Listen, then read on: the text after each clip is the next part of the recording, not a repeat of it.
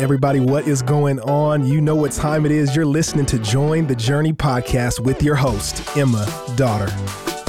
Thanks for joining. I am in the podcast studio with today's Devo writer, Lila Myers. Hello, everyone. Hope you're having a great day. Lila, I am so glad you're here. We just met this morning, and I would love for you to share just a tiny bit about how you came to know the Lord, and then fast forward what's going on in your life today.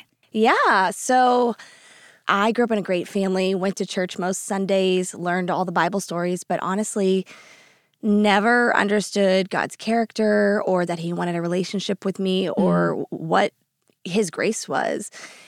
And fast forward to about high school, living here in the South, interact with a lot of Christians, and unfortunately had some bad experiences, some with some people that were pretty high up in a popular church in my area, and really just was pushed away from the church, partially by my judgment and not understanding God's character and place for people in the church, but just really felt like, this isn't something I want to be a part of. And because I didn't know the Lord and didn't know, hey, that's why I should be. A relationship, right. Exactly. That's why I should be in church, to chase after him and draw near to him.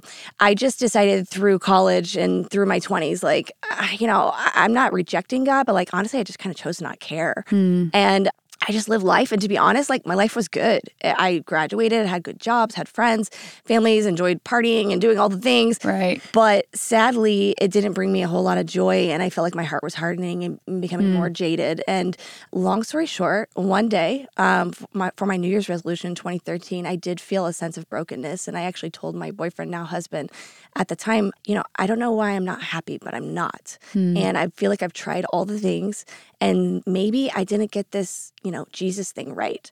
And so for my New Year's resolution, I decided I was going to go to this church that some friends had randomly, I'm sure somewhat intentionally recommended. Yeah, recommended a few months earlier, and decided to go with them. My now husband at the time was not raised in the church at all. And I was like, I just want to let you know, if I have to leave the bar early on Saturday night so I can wake up on Sunday morning, I don't want you to be upset with me. Yeah. And also, I'm not going to invite you to church every Sunday. So if you want to come, but You were playing it really cool. Yeah, and I truly, not that I didn't care, but I was like, this is a me thing. I don't even know what's going to come of this. You didn't know what you didn't know. Yeah.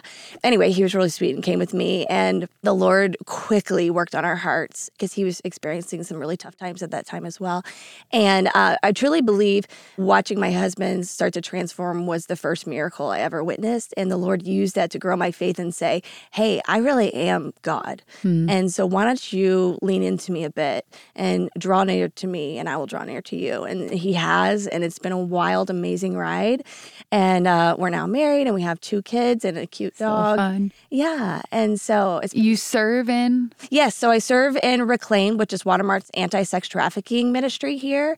We have a few different focuses. So we have teams that focus on street outreach, interacting with ladies who are being exploited through prostitution, strip club outreach, Cyber Patrol, which is a group of men who interact with men who are trying to purchase women, share the gospel with them, and try to get them thinking a little. We also have an awareness and education team that hosts our Roots Bible study, which is a biblical perspective on fighting sex trafficking. And then we have our Safe House team, which is actually the team that I'm on and am over. We have 2 different teams that support our Safe House partnership, which is with Refuge for Women.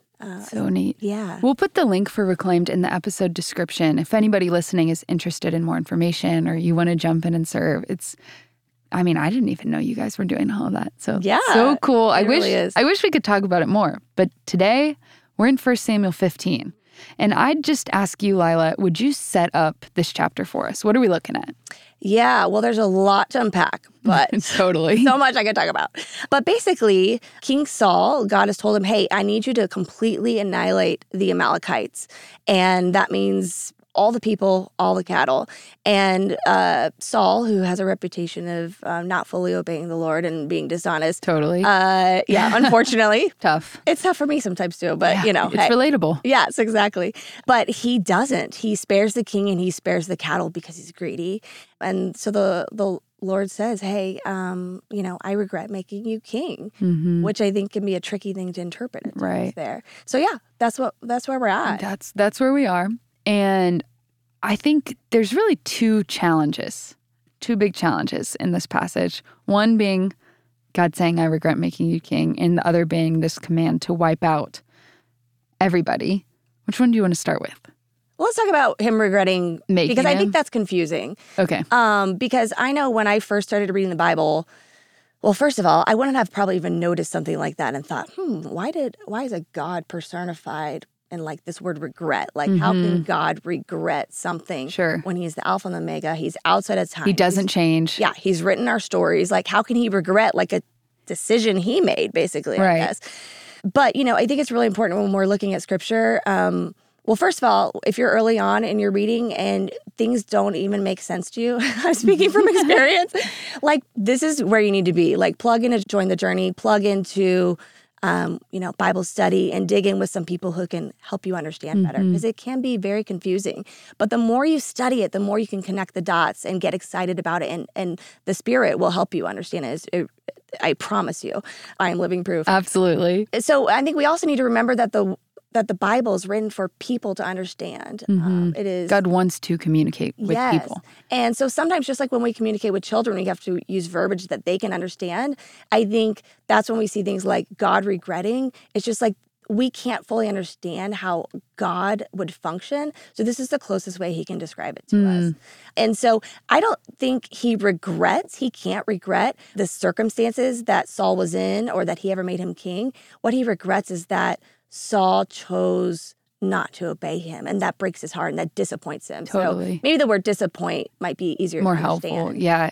I mean, the big question raised here is, does God change? And whenever we come across an interpretive challenge like this, a good Bible study method would always have us let Scripture interpret Scripture. In verse 11, we read that God regretted Saul. The question's raised, does God change his mind? But when we zoom out and look at the Bible as a whole, we see that God is immutable. That's a fancy word expressing that he never changes, immutable. And later on in this chapter, specifically in verse 29, we read, "And also the glory of Israel will not lie or have regret, for he is not a man that he should have regret." And so it could appear that God is contradicting himself. In verse 11, he regretted making Saul, but in 29, we read that God cannot regret. Well, one commentator puts it like this: God regretted that he had made Saul because of Saul's actions, not because God felt he had made a mistake in calling Saul. Saul's failure to follow God faithfully also broke Samuel's heart. The disobedience of leaders always grieves the hearts of God's faithful servants. I think that's really helpful. We could camp out there all day, but what else do you see in this passage? So I'm going to be really honest. When I first read this passage, it hit me hard because there was part of me that was like, ooh, like God is telling King Saul to completely annihilate a people group? Like, that doesn't really settle well with me. That doesn't sound very good. I'm not really pro that kind of thing. But because I do know the Lord's character and have been reading his word for a while now, I thought, well, this is certainly something I need to dig into and learn more about because I know that there's not 1 ounce of God that is evil and everything he does comes from a place of love. And so I dug into it more and I was reminded that the Amalekites were the first people to attack the Israelites when they came into the Promised Land. And for hundreds of years, I think it's about 300 years by the time we read this passage, they've been terrorizing the Israelites. And additionally, although they had plenty of time to repent and come to the Lord, they were just evil, vile people. And so back in Deuteronomy, God actually says that he will allow the Israelites to blot them out from the earth, so completely annihilate them. And I thought, oh, okay. So there we have a promise. And I know that God fulfills his promises. So now I'm on this like whole literary journey, like, well, okay, let's follow this. Yeah, what's he going to do? Yeah. And so, we see other times when the Israelites fight the Amalekites and sometimes it goes well. And then we settle here in 1 Samuel 15 and we see that it doesn't go well because Saul isn't obedient. But then I later found out that in 1 Chronicles, they are officially blotted out. And so that was really exciting to me because I was like, yay, he fulfilled this promise. I wasn't shocked, but I just love seeing that come full circle. But what do you do with this command? Like, wipe out this entire people group. God does it and we can celebrate it. But the flip side of that coin is that feels dark. Yeah, and it does. But I think what it reminds me is that God hates injustice. His heart breaks over evil. And I think we live in a world, well, actually, I know we live in a world that has a lot of injustice and we're all affected by it differently. For myself, having an opportunity to fight sex trafficking. I mean, that's a huge injustice. It's some of the darkest things I think that exist in this world. But knowing that God sees us, he sees our pain, he cares about his chosen people. He promised he would free them from the Amalekites, and he did. But also understanding that God's timeline can be very different than our own. We are just a little blip here on earth, and then there's a whole eternity. Right. And so I think sometimes we also need to have patience. Like, it took hundreds of years for the Amalekites to be blotted out. But I just felt really seen. How does this intersect with you? Yeah.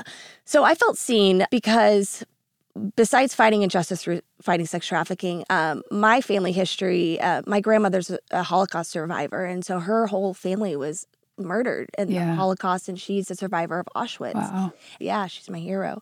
But that's a lot. That's a big burden. Heavy, exactly. And when I read this passage, it just reminded me that God sees that, and he will take justice on those who deserve it.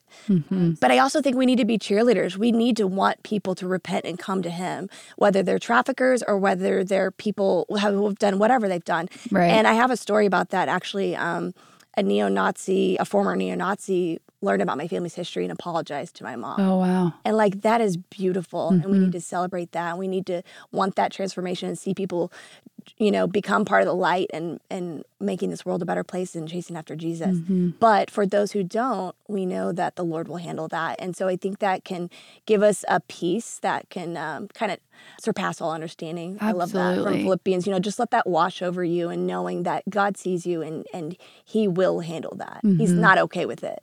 There's a level to which, as Isaiah 55:9 says, God's thoughts are higher than our thoughts. His ways higher than our ways. We can't always understand why he waits to enact justice, or why he seems like he may in this chapter, at first glance at least, seem harsh to enact such strict justice. But at the end of the day, we can trust that his heart is good, and that he's for justice, and that he loves all people, whether they're an Amalekite or a Nazi. He wants them to walk rightly and to know what's best. So, Lila, thank you for being here and sharing not only your personal study of the Word, but also your life with us.